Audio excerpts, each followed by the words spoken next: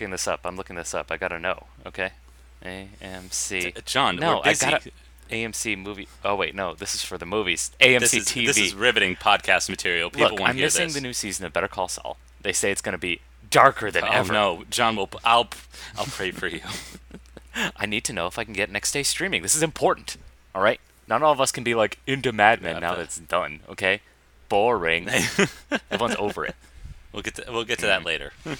No, but why? I mean, you desperately need to watch it the next day. Why not cast your mind back to, let's say, 10 years earlier, if not even more in the more recent past? Just watch it when it's on television. Because I don't.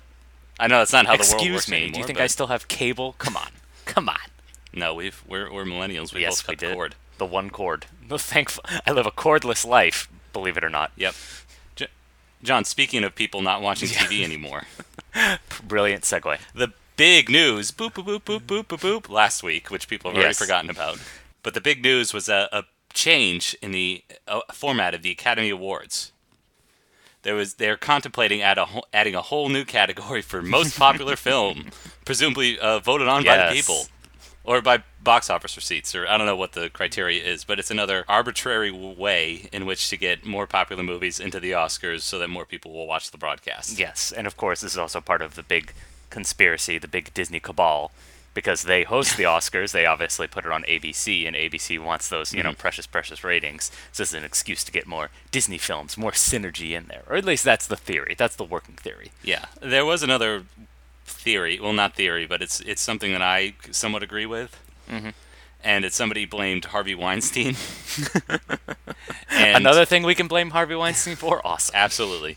Well, no, they're more pointing to what he represented, and that's not the terrible rapist casting couch culture. It was more in the idea of these awards don't go to necessarily the best film, as if anybody could determine that, but it more goes to whoever campaigned the best. So this past year, you could argue that, The Shape of Water may not have been the best film of the year, but what it certainly did was host the best campaign of the year and had Guillermo del Toro doing all these speaking engagements and sending out the most screeners so that everybody saw it, enjoyed it, and therefore voted on it. I see. So that's really speaking to the issue, because they did try to get more popular films. This was following 2008 when Wall-E and The Dark Knight were two arguably the best films of 2008, but neither got included in the 5 Best Picture nominees. So the following year they expanded it to 10, in tradition of the first 10 years of the Oscars or something like that. And thank goodness, do we really want to live in a world where Avatar wasn't nominated for Best Picture? Come on. So that was the idea, was to get Yes. more popular films. However, in practice, what wound up happening was movies like it just opened up the field more for weird art films that nobody watched, like The Tree of Life or Extremely Loud and Incredibly Close. Oh, come on. Extremely Loud and Incredibly Close is not an art film. How dare you? You're right, but it was something. That's true. Definitely weird. Yeah. I mean- But John, come on, belonging in the top 10 best pictures of the year. I mean, let's be honest. That's Okay. And it goes back to the kind of the campaigning and the push that it requires more. These awards are more about like pushing certain films. So if you really wanted to get, say, Black Panther into the Best Picture category, it's going to require Marvel to campaign and push forth that effort. And it's a matter of whether they're going to. And I'm sure Disney doesn't want to pour all that money into marketing costs. They'd rather do the quick and easy way to get free promotion for their film for free. And they're going to just how they're going to do that is pressure the MPAS to basically say, hey, make sure you get Black Panther and Avengers and all our other big releases, Nutcracker, who knows, get all their other big releases in the awards show, please. Our films get promoted, and more people watch the show, so it's a win-win for us. I mean, but that doesn't really make any sense, because it's not like, Disney's famous for being tight-fisted about its marketing campaigns.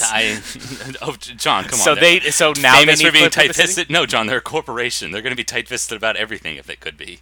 But again, this is the whole point, is the fact that, Oscars lift up these smaller movies that no one's ever heard of. So it's like, oh, really? Does Avengers need more attention? Does Black Panther really need to make more box office? Does that really need a re-release? No, John, you think that's the point of the Academy Awards? Is to lift up these small independent films that nobody's ever heard of? No, it's to put on a show. It's to put on a TV show and get big numbers. That's what the point of the show is. Exactly. So they're going to do... Which is why I hate all these stupid fixes. Because again, the whole idea of the Oscars is so antiquated and dumb, and nothing's going to fix it. Like, the problem is not like, well, no one's ever heard of these movies before. It's just stupid. Stop it. Cancel the Oscars. Hashtag cancel Oscars. Hashtag Oscars so lame.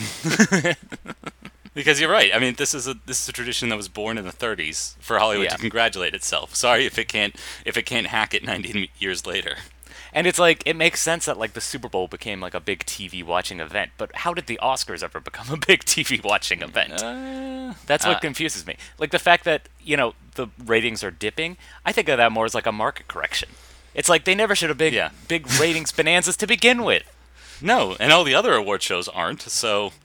And at least those, like, let's look at the Grammys, at least there's a performative aspect to it. Here you're literally just watching people you generally never heard of. Like, you ask the average American, I bet they have no idea who Guillermo del Toro is. And he's one of the most famous film directors on the planet.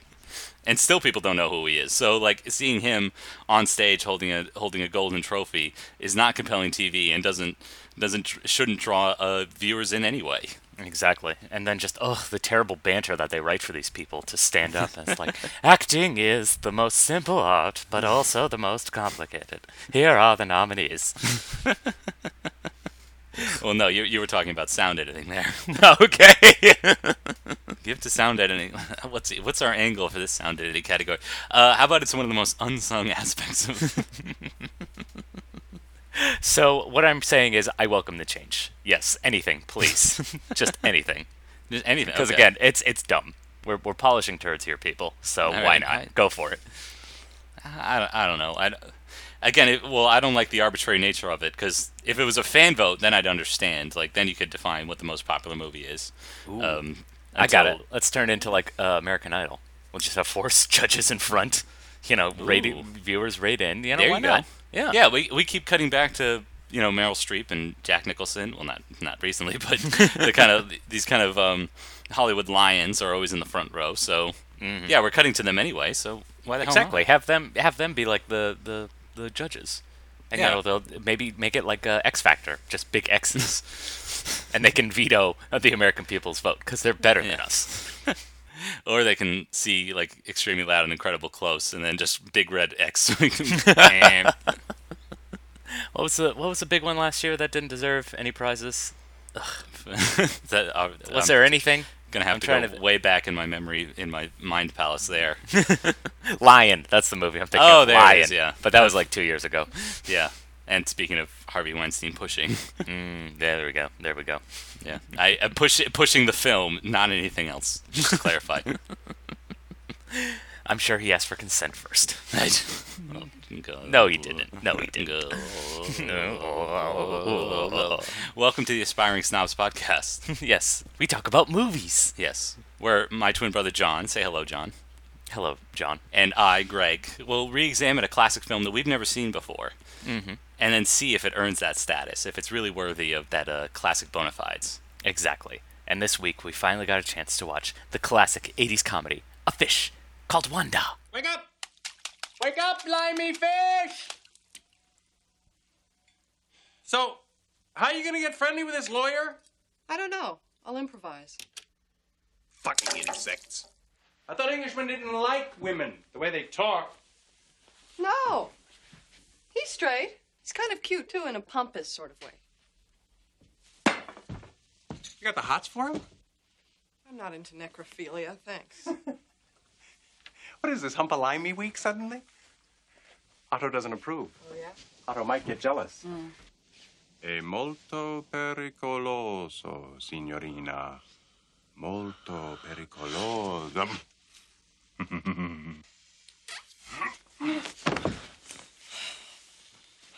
Carissima. Oh, speak it, speak it!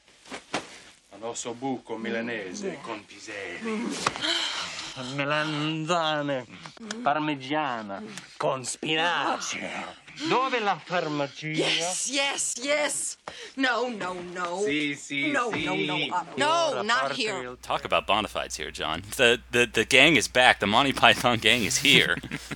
Well, at least 2 of them. Yeah, with 2 Yanks. Oh, what kind of hijinks are we going to get into here? Do you think, like, I don't know, the whole like kind of culture clash aspect I feel like is kind of really underplayed in this movie. Like going into it, I expected that to be Well, kind of like because the that would be point of the- obvious, wouldn't it? I mean, I guess so.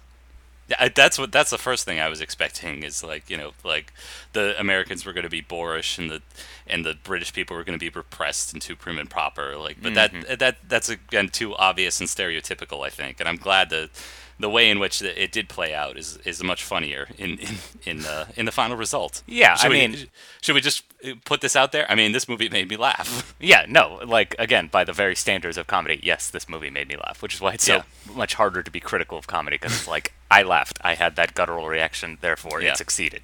So yes, this movie made me laugh.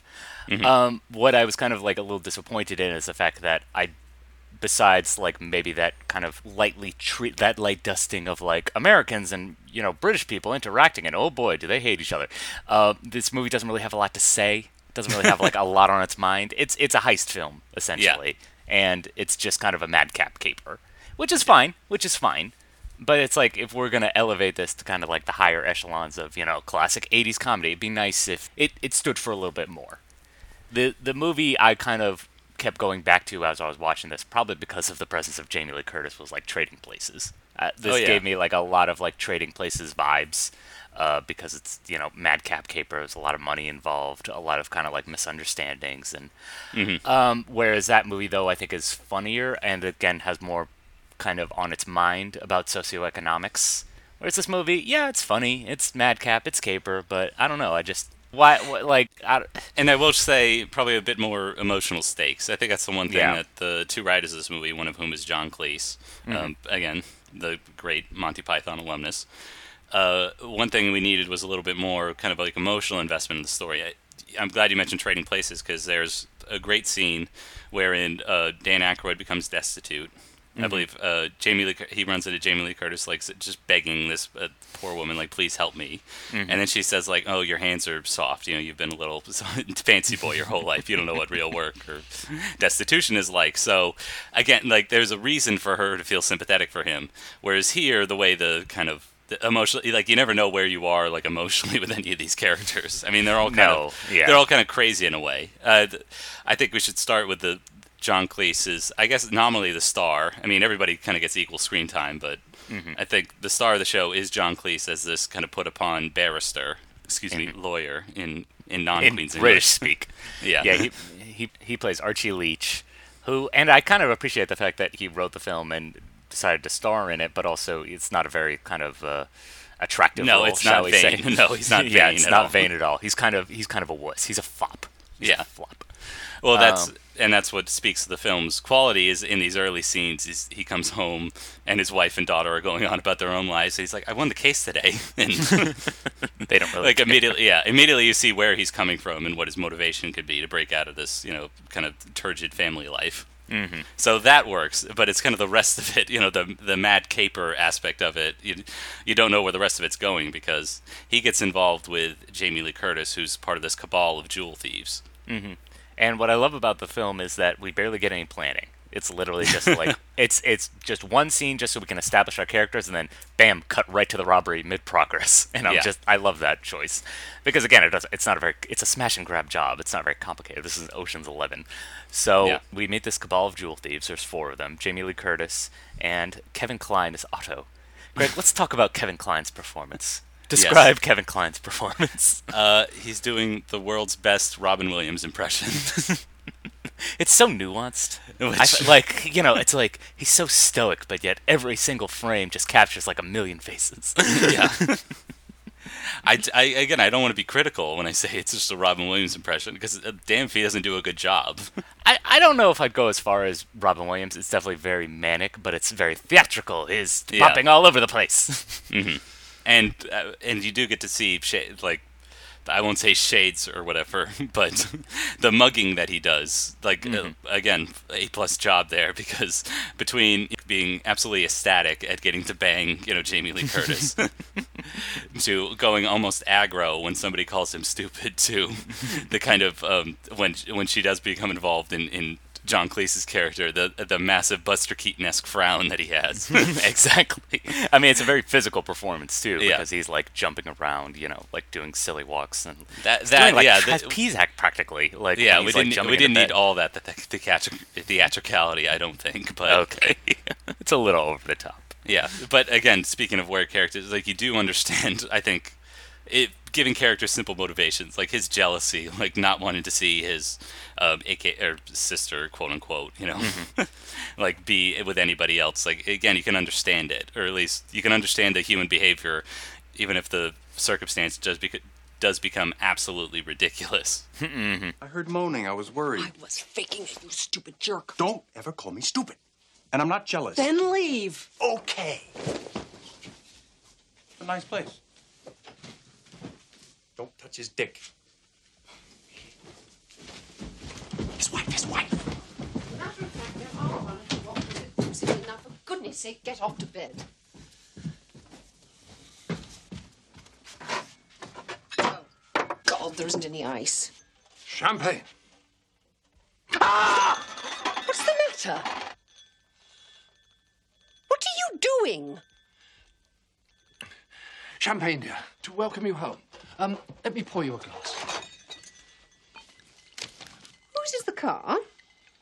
The car? Blocking the drive. There you are, dear. Cheers. Well, nice to see you again. How was the opera then? It finished early, didn't Whose it? car is it?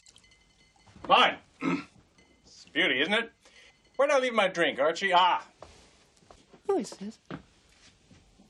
Don't you know? How do you do, Mrs. Leach? I'm Harvey Manfred Johnson. I'm with the CIA. CIA. That's correct, ma'am. Yeah, so he's pretending to be Jamie Lee Curtis's brother, but it turns out they're actually lovers. Yes. And Jamie Lee Curtis's character, we should mention, her whole shtick is that she's kind of like a femme fatale. She's a honeypot. Yeah. She uses her feminine wiles to basically trick people and kind of get all the machinations in place. Yeah. So Speaking of which, their plan is, the reason they're pretending to be brother and sister is because they're going to cut out everybody else in the duel heist. Yes, so we should And probably run off mention the other two characters, even though they get considerably less screen time. There's George, who's the one who gets pinched. They call the cops on him. He ends up, but he hides the money first. So Yeah. they need to figure out where the money is. He doesn't really get a lot of screen time, and he's definitely the least funny. Well, not the least funny. I mean, the least manic character. Let's say. Yeah, He's the one who has to play the straight man and all this just nonsense. And then there's Michael Palin as Ken, who I didn't like this portrayal. It's not a very he has a stutter. That's basically his character. And not a very nuanced portrayal of this disability. Let's say. No, absolutely not. It's like it's like constantly played for laughs. The fact that he can't speak, which is frankly insulting. But then Yeah. also he overcomes it at the end.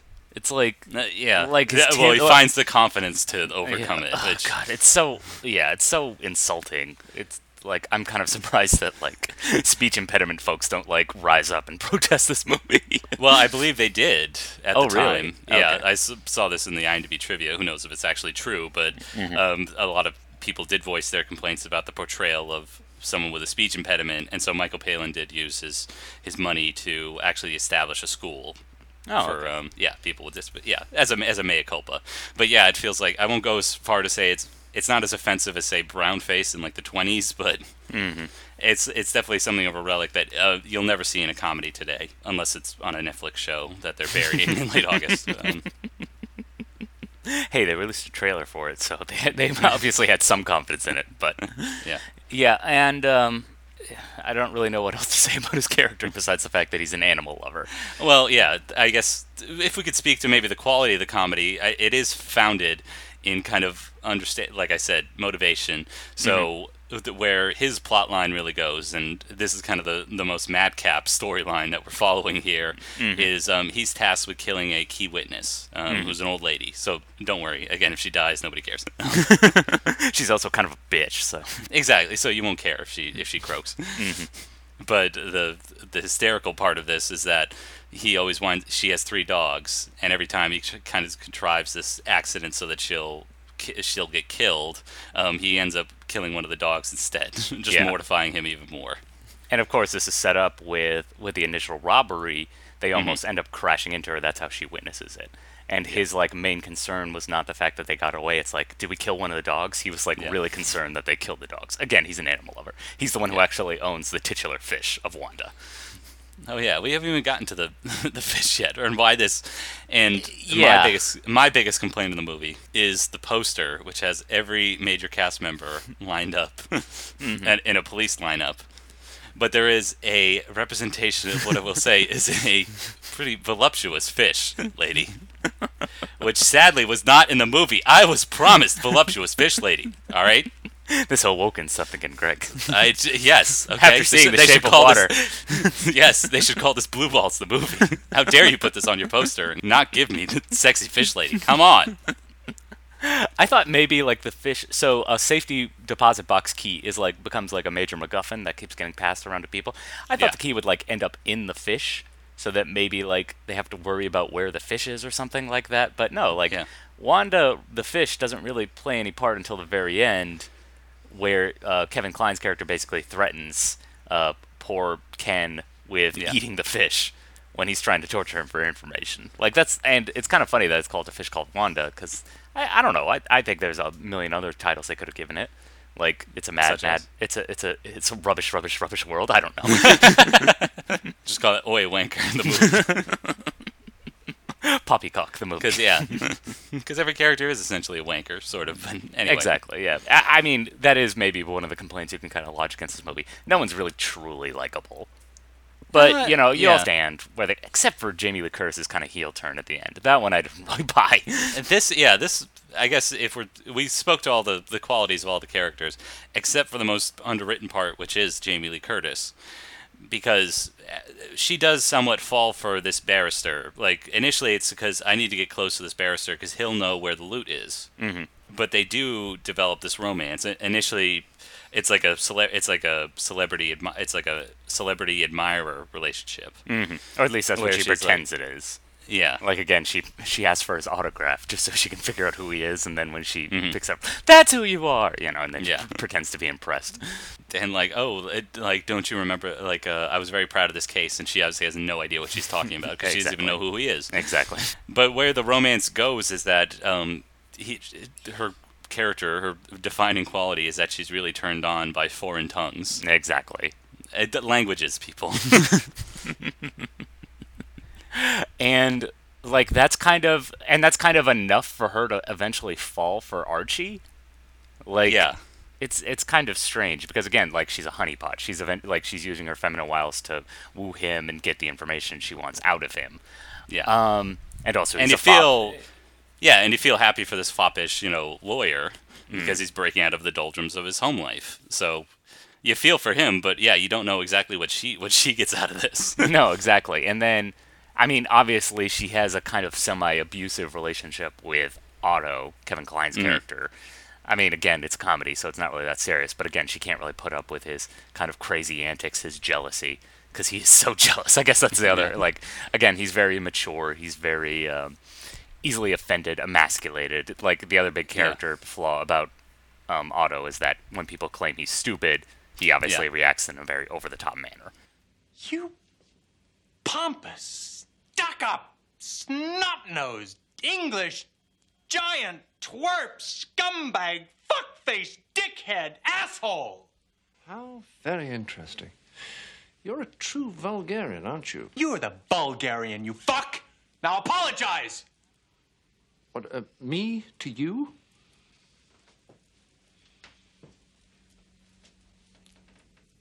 Apologize. All right, I apologize. You're really sorry. I'm really, really sorry. I apologize unreservedly. You take it back. I do. I offer a complete and utter retraction. The imputation was totally without basis in fact and was in no way fair comment and was motivated purely by malice. And I deeply regret any distress that my comments may have caused you or your family. And I hereby undertake not to repeat any such slander at any time in the future. And also, he has these pretensions of being an intellectual because he reads Nietzsche and Aristotle and other stuff. But he doesn't Even though quite. he's not. Yeah. He's not absorbing it, really. No, he's not quite getting it. One of the lines that got me the most was he was in a pose, like a meditation pose. He's like, Buddhists did this before they went into battle. Jamie Lee Curtis comments, "What kind of Buddhists are you reading about?" Yeah. It's like, for him, he picks up like the minor details, but the way he puts them together, clearly he misses the point. Yeah. And that said, I mean, it does get a little repetitive because there's a setup where Jamie Lee Curtis is courting John Cleese's character, but Otto's jealousy can't prevent him from like tagging along. And then there's like it gets a little repetitive at this point where they start getting it on, and then John Cleese interrupts because he doesn't want another man's hands on his woman. Yeah, exactly. Or like Wendy will randomly come home. Wendy is Archie's wife. Who's just like this shrill, horrible, waspish, even though, again, culturally it doesn't make sense. She's just like this woman who's just, like, he clearly married her for the money. Like, they're in a loveless relationship. The funniest scene, definitely by far, is the sex scene. Yeah. I give the movie credit because it was dragging a little bit here, but there's a great we get a great Godfather-esque cross-cutting scene. Again, reminiscent of Coppola's best work. It's where, following the heist, Otto and Jamie Lee Curtis's character... Oh, Wanda, that's her name. Yes. They're on a high and begin to fall into the grace of sexual passion. While at the same time, we cut back to John Cleese's character, who is literally just studying a brief in a separate bed from his wife. Yes. It's like a Lucy and Desi situation. They're in separate beds. That's how loveless their marriage is. Exactly. And whenever Wendy says something to him, it's always like clearly clinical. It's like, can you talk to our daughter Portia about plastic surgery? And he's barely paying attention. Yeah. Meanwhile, the most manic. This is where the manic energy of Kevin Kline really comes in. It's pretty ridiculous. Yeah, and that subtle little cross-eye at the height of sexual. Oh, a classic '80s trope. Someone cross-eyed when they're have come to climax. Yeah, have come to Kevin Kline max. Damn. Yeah, that was a C+ effort. Greg. The only other thing I wanted to mention before I missed it was what is with Otto and Wanda's wardrobes? John, it was the 80s. Nobody knew what they were doing. Okay. I mean, was it, again, like, trying to comment on that whole culture clash thing? Like, everyone in Great Britain is wearing these very, like, subdued gray clothes, and they're wearing... Well, I mean, I guess Otto's wearing all black, but he's wearing, like, this trench coat that could fit around an elephant. And, like, a black biker's cap. Like, what is with his outfit? And then a tiny little ascot. I think it's the only costume he has throughout the movie, right? Yeah, he doesn't really change clothes much. Yeah, so... Wanda, meanwhile, changes clothes every other scene. Well, she's trying to portray... I think it's an extension of the character, John, if you ask me.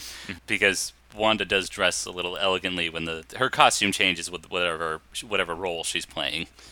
Whereas Otto is the villain of the piece, John. So, yeah, of course, his black identical outfits, reflect that. So, I wouldn't read too much into it. Well, again, like, going back to the whole...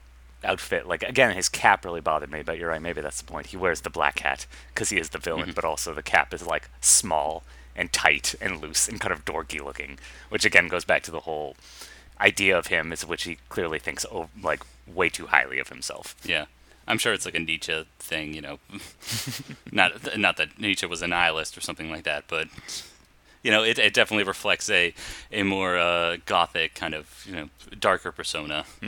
Or at least and maybe intellectual persona. Got it. Maybe that's the point of it. I will say, while I'm speaking on the subject of dark, I did love the movie's tone in that it never did become a dark comedy. No. But despite the fact that Kevin Kline's character could literally kill anyone at any point, no one really dies, and no one's really in any danger, which I do kind of appreciate.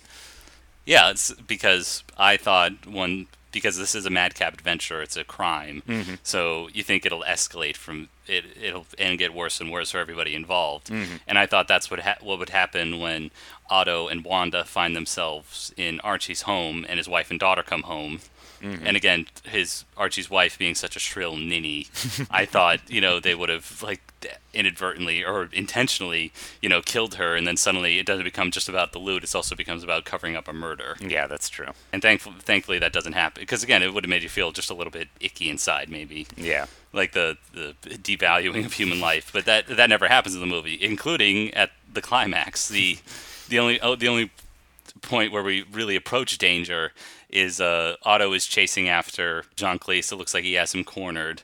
But Michael Palin's character comes in, with a steamroller, seeking revenge. Yes. And he somehow manages to squish him into concrete. He gets his feet stuck in concrete, so he can't get away. It's very Austin Powers-esque, let's say, except that he manages to survive. And we get one last little, like, Kevin Kline peering through the window, powerless, except it's off the plane, and he gets blown off. Covered and dried, I like how it saved its most ridiculous kind of set piece for the very end. It escalates nicely. I thought reminiscent of the ending of Monty Python and the Holy Grail, just like just saving our most ridiculous gag for last. Exactly. Revenge! It's Ken! Coming to kill me! How are you gonna catch me, Ken? Now, where was I? Oh, yeah. Shit! Stupid fucking limey cement.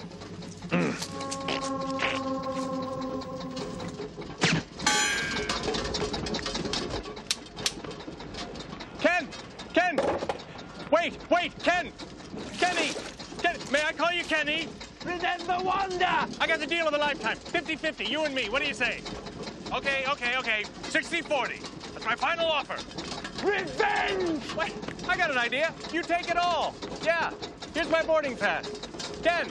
I'm gonna kill you. Wait, okay, fine, Ken. Come at me. Give me your best shot. Go on, Ken. You don't have the guts. Admit it. Okay, you have the guts. Good. Wait. Yes. All right, I'm sorry I ate your fish, okay? I'm sorry. Jesus, I said I'm sorry. What the fuck?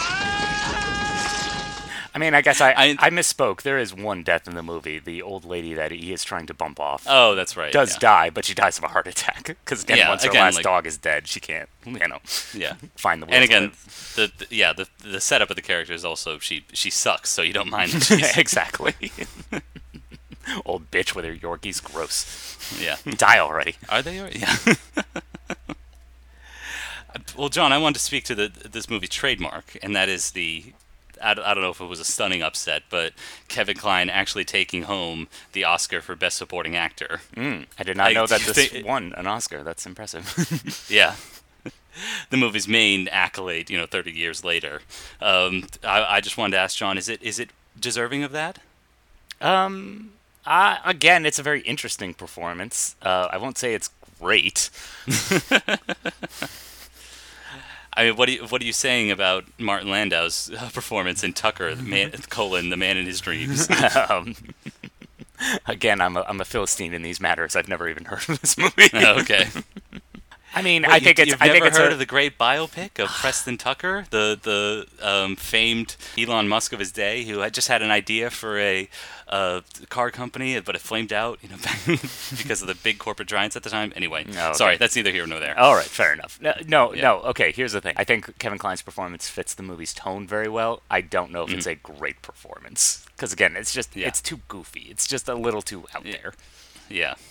Same with, I think, everybody else involved. I mean, and this is the problem with comedy, and especially a movie like this that's so light, that has nothing really to say about, let's say, class or cultural differences between the UK and the US. Like, it doesn't really have anything to say about that, so it's not like he's representing something. That's true. I mean, besides just boorish Americans. Am I right? No, John, he reads Nietzsche. Fellows, take a break. Mrs., I think you understand each other. That's my British version of fellas, take a break. Ladies. Yeah. Bitches leave. That's the American version. Yes, bitches leave. But, I again, if we want to boil it down to just consumer advice, will the movie make you laugh? Yes. Yes. Will it stick with you maybe 48 hours later? I don't know. It depends what the news cycle is. So Clearly it's stuck with us for the past 30 years. So this actually, ironically, we are actually doing that. I was just looking at the IMDb page and I realized this movie literally came out 30 years ago, almost to the day. It came out August 5th. Nice. Yeah. So you're welcome, MGM. Where's all the Drawing it- retrospectives on this? Everyone's giving retrospectives about The Fugitive for turning 25, and all, like no one Yeah. remembers Fish Called Wanda. What's going on? 25 is the silver anniversary. It's a little okay. different. Yeah. Oh, okay. And also, it's a comedy, so again, you can't be too kind of high-minded about it. Did it make you? Exactly. Did it make us laugh? Yes. So therefore, approved. Yeah. And as you said, it's not commenting on any grander theme or message or anything. Whereas The Fugitive, obviously filled with portent. So much great subtext in there. Yeah. Our criminal justice system, is it broken? Yeah. Can a white man succeed in America? Yes. The sophisticated city slicker, Richard Kimball, and the country boy, Samuel Gerard. Good times. Yeah. Wouldn't it be fun if we maybe did a little something extra with The Fugitive? Absolutely. Ooh, we're such Let's. teasers. I think you and I both enjoy it, so we Yes. can recommend it in our signature section, Spotlight. Spotlight. It's time, Robbie. It's time. Ooh, Greg, you coquettish fiend. Let's get a little spicy, John. Let's bring the lights down. Yes. Ooh. Battesio Italian. Yeah. That's something we didn't really mention. He's not really speaking Italian. He's just saying a jumble Yeah, of he's Italian just- words like yeah. mozzarella. And I think because Kevin Kline can speak French, and I'm not sure why John Cleese insisted that he speak Italian. Could just say mozzarella, gabagool. Well, so eventually she gets turned on by Russians, so maybe it's something about, oligarchs and totalitarian states that gets her excited. Who knows? Yeah. Oh, France didn't have any of that. Trust me. Oh, of course. Yeah. The French Revolution was just a bunch of petty peasants who were Yeah. like, Exactly. I'm tired of living in dirt. Yeah. And they elected Napoleon III because he was a man of the people. Of course. Yeah. Anyway, Anyway, we're distracted. That's from enough our- for history. Yeah, that's enough for History Corner. If people weren't turned on yet, now they are with our talk of Napoleon III. But Greg, what do you have for Spotlight? Well, I want to speak to something that has a little bit more recent history. Okay. John, this TV show hit like a meteorite crashing into Earth, and everyone declared it's the golden era of television. Of course. At the time, I was dismissive because I thought, what are you talking about? The American independent film scene is still going great. The year's 2007. We're gonna have movies like There Will Be Blood and No Country for Old Men, ad infinitum, forever. Nothing will ever change. Well, it turns out, circumstances did change. There's less and less independent entertainment geared towards adults than there was 10 years ago, or 11 years ago at this point. So I decided to dive back into the golden era of television and start watching a show called Mad Men. Excellent. And it turns out those people who said, hey, this show was great 11 years ago, they were right. It is great. Now, Greg, what brought you to this? Why did you decide now's the time to revisit this movie that basically welcomed in the golden era of television? Well, for one thing, I'm thankful for YouTube and their algorithms.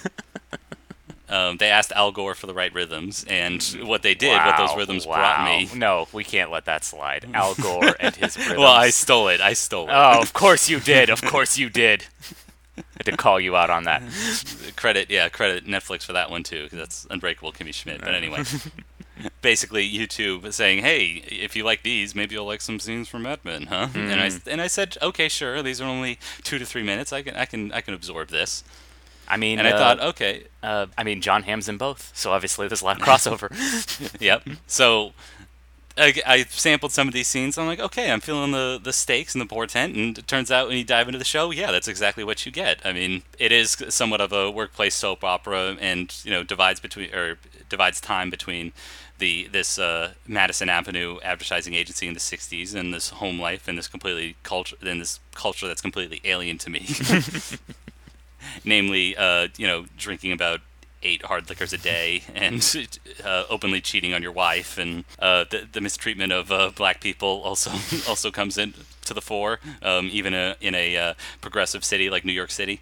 But in any event, I really do like how I won't say placid, but I do enjoy a TV show where I don't feel like somebody's going to die every like 15 minutes. Like my palms aren't sweaty watching the show, which I do appreciate. And then, but also there are also stakes involved. And what I really like is how much importance they can put behind something like the Lucky Strike account, or put upon Peggy Olson, when she's trying to prove herself on this particular client. So again, I feel like that kind of like identification that we can feel like with our normal work lives and home lives. Like I think that's what every critic and viewer took home when they watched the show, and why it now like all the great shows of the golden era, whether it be Game of Thrones or Lost or whatever, like now take up residency in our mind, and we are willing to, read recaps of the show we just watched on a Sunday night. Greg, people need to know. They need a place for discussion. Absolutely. Yes. So again, that's what I really admire. If I will have a criticism, I'm feeling that it's losing the juice following season 1. I haven't completed the whole series yet, but season 1, I mean, even the pilot, I mean, how many pilots like draw you in immediately? Like every pilot is like a rough unpaved road, so until it finally smooths out, and then you have a highway of possibility. And if I can mix any more metaphors, I would say for season 1 of Mad Men is just smooth sailing, but from there, I mean, I could see we're kind of like getting into maybe a few different directions. I mean, characters are obviously splitting off and going their own ways, or just we're losing them altogether. So we'll see if it can, keep up its energy in the latter seasons. But I will say, it turns out everybody was right. I'll give everybody credit for that. Okay.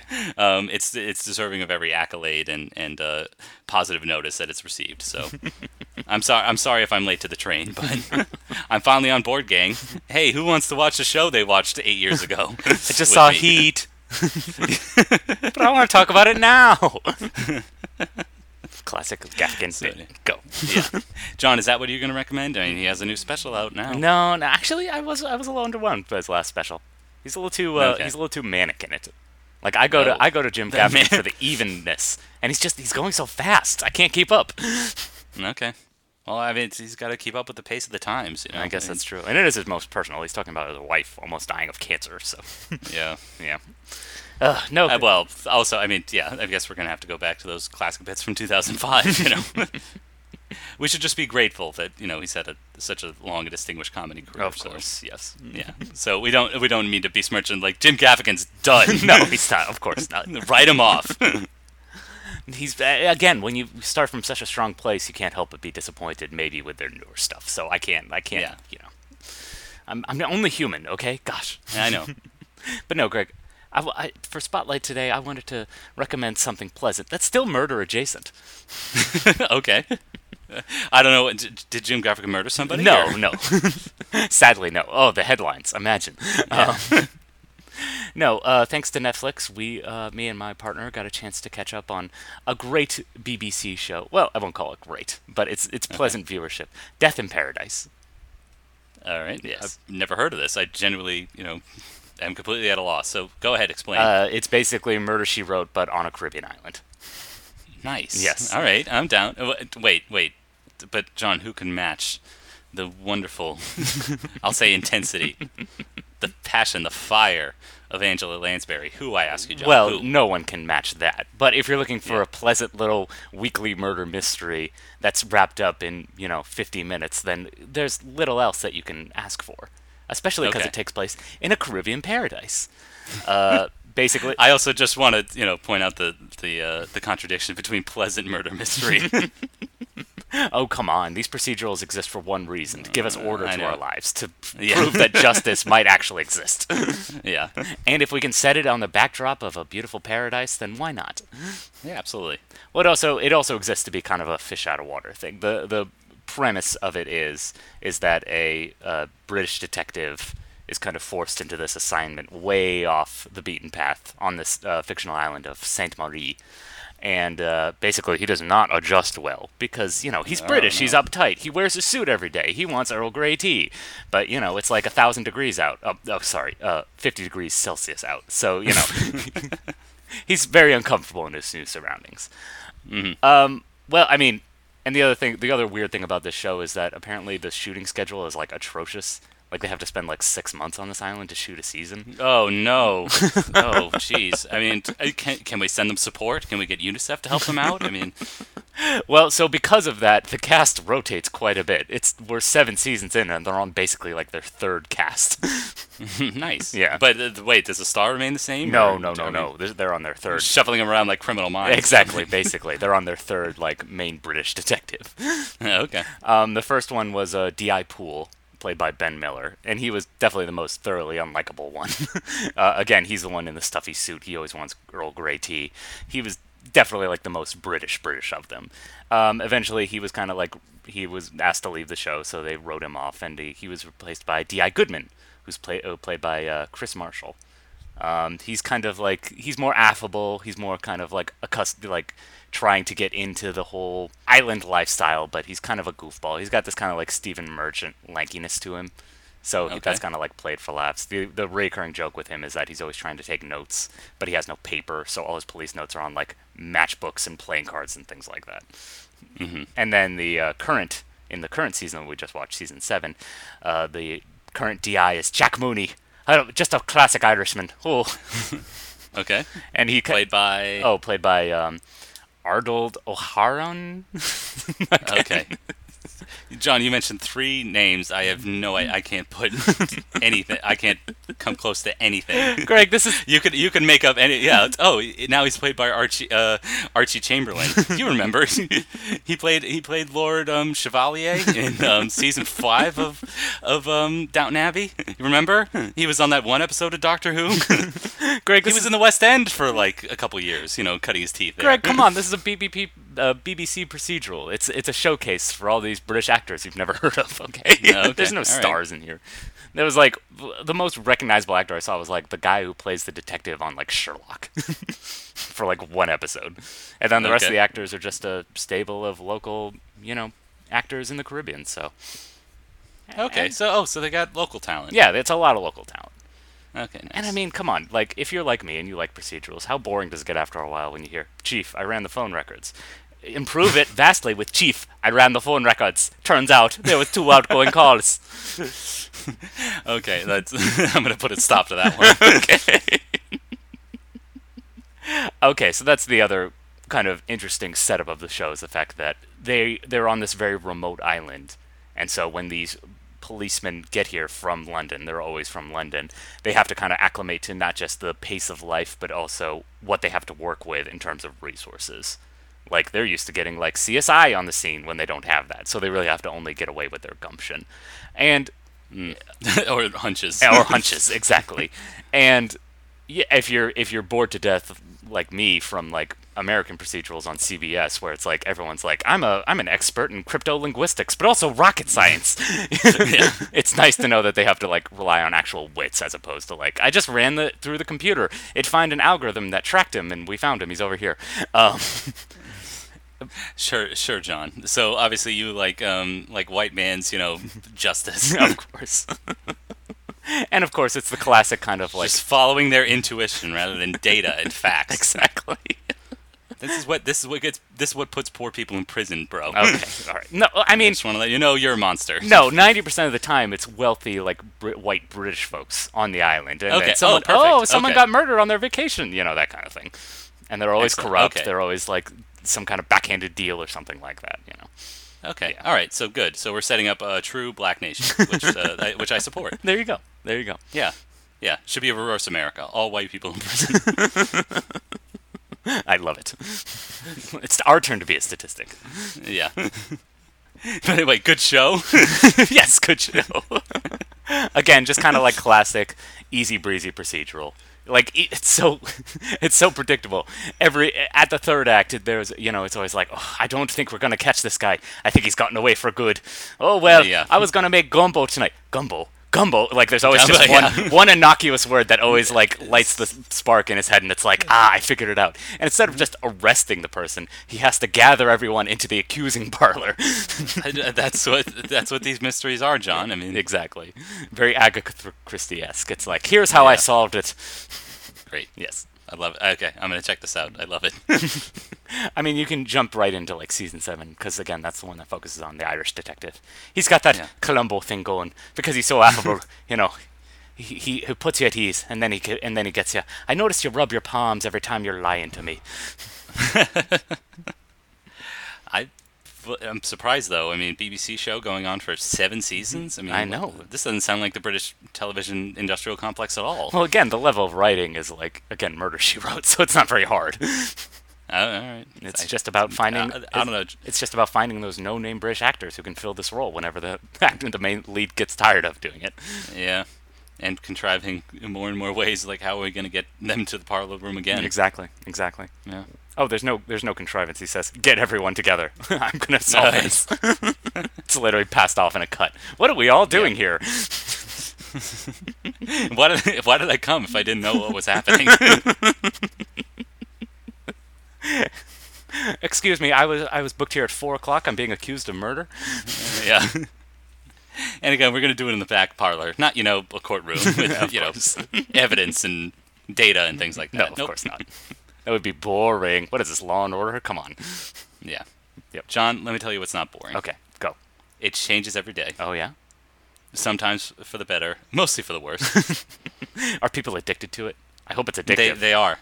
They are. It's a public health crisis. We should probably Oh. get the DSM-5 or whatever on it. Okay. Is that the new edition? Are Yes, they on 5, they're on or? 5. They're currently on 5. Nice. Yes. Nice. Ugh, you're so brilliant, Greg. Good job. Yeah. You picked, And you can get picked the more- right number out of 10. Yeah. And you can get more brilliant insights like that on our social media pages, including Facebook and Twitter. But not Instagram. No. Not Bebo. Not MySpace. Not We'll Friendster. get to them eventually. Yes. Yeah, exactly. Yeah. It's just the two of us. I mean, We just got to grow our brand. Just got to Yeah. grow that brand. but again, those are a little big, vague, and impersonal. Mm-hmm. So if you do want to get in touch with us directly, we have an email address. You can reach out to us at aspiringsnobs@gmail.com with your comments, your recommendations, your reviews, your thoughts. Which is nice. Yeah. But and we'll be happy to answer them. But if you could do a favor for us, Yes. I mean, if you're going to reach out to us, at least do this for us first. go to your podcast platform of choice, whether it be Apple Podcasts, Stitcher, Player FM, whatever you're using. Go ahead, click that write a review button. Yes. Drag that cursor all the way to the right. Oh, for 5 yeah, stars. baby. Yeah. Click on the 5 stars, and then more people will find us. Again, this way we don't have to take precious resources away from UNICEF, who did offer to help us aid. Exactly. To get us those good reviews, to get us those faves. Where are So, the charities out there needing people the likes and subscribes that they need? The valuable internet currency of attention. Yeah. Well, that's UNICEF's new initiative. You may have seen it in the email, help Katie 2905. Get her makeup tutorials off the ground. Exactly. Yeah. Again, only 5 likes and 2 dislikes Ugh. on this 800 view video. Come on, we can do better. It's We can embarrassing. do better, people. Yep. Yeah. I was watching a YouTube video and it had like only 1,000 views, and I was like, oh, I don't know Yeah. if he's getting paid for this. This is sad. I know. Won't you help XX POTUS69 XX? But Greg, enough jollies. Okay, we need to get serious. Yeah. What are we watching next yeah. week? Well, it gets very serious. This is serious film snobbery here, John. Are you ready? Bring the room down. Let's go. It's, of course, the 1960 French New Wave classic, Breathless. Oh boy. Oh boy. Yeah. John, everything is going to change. The whole society is going to explode at this. Whoa.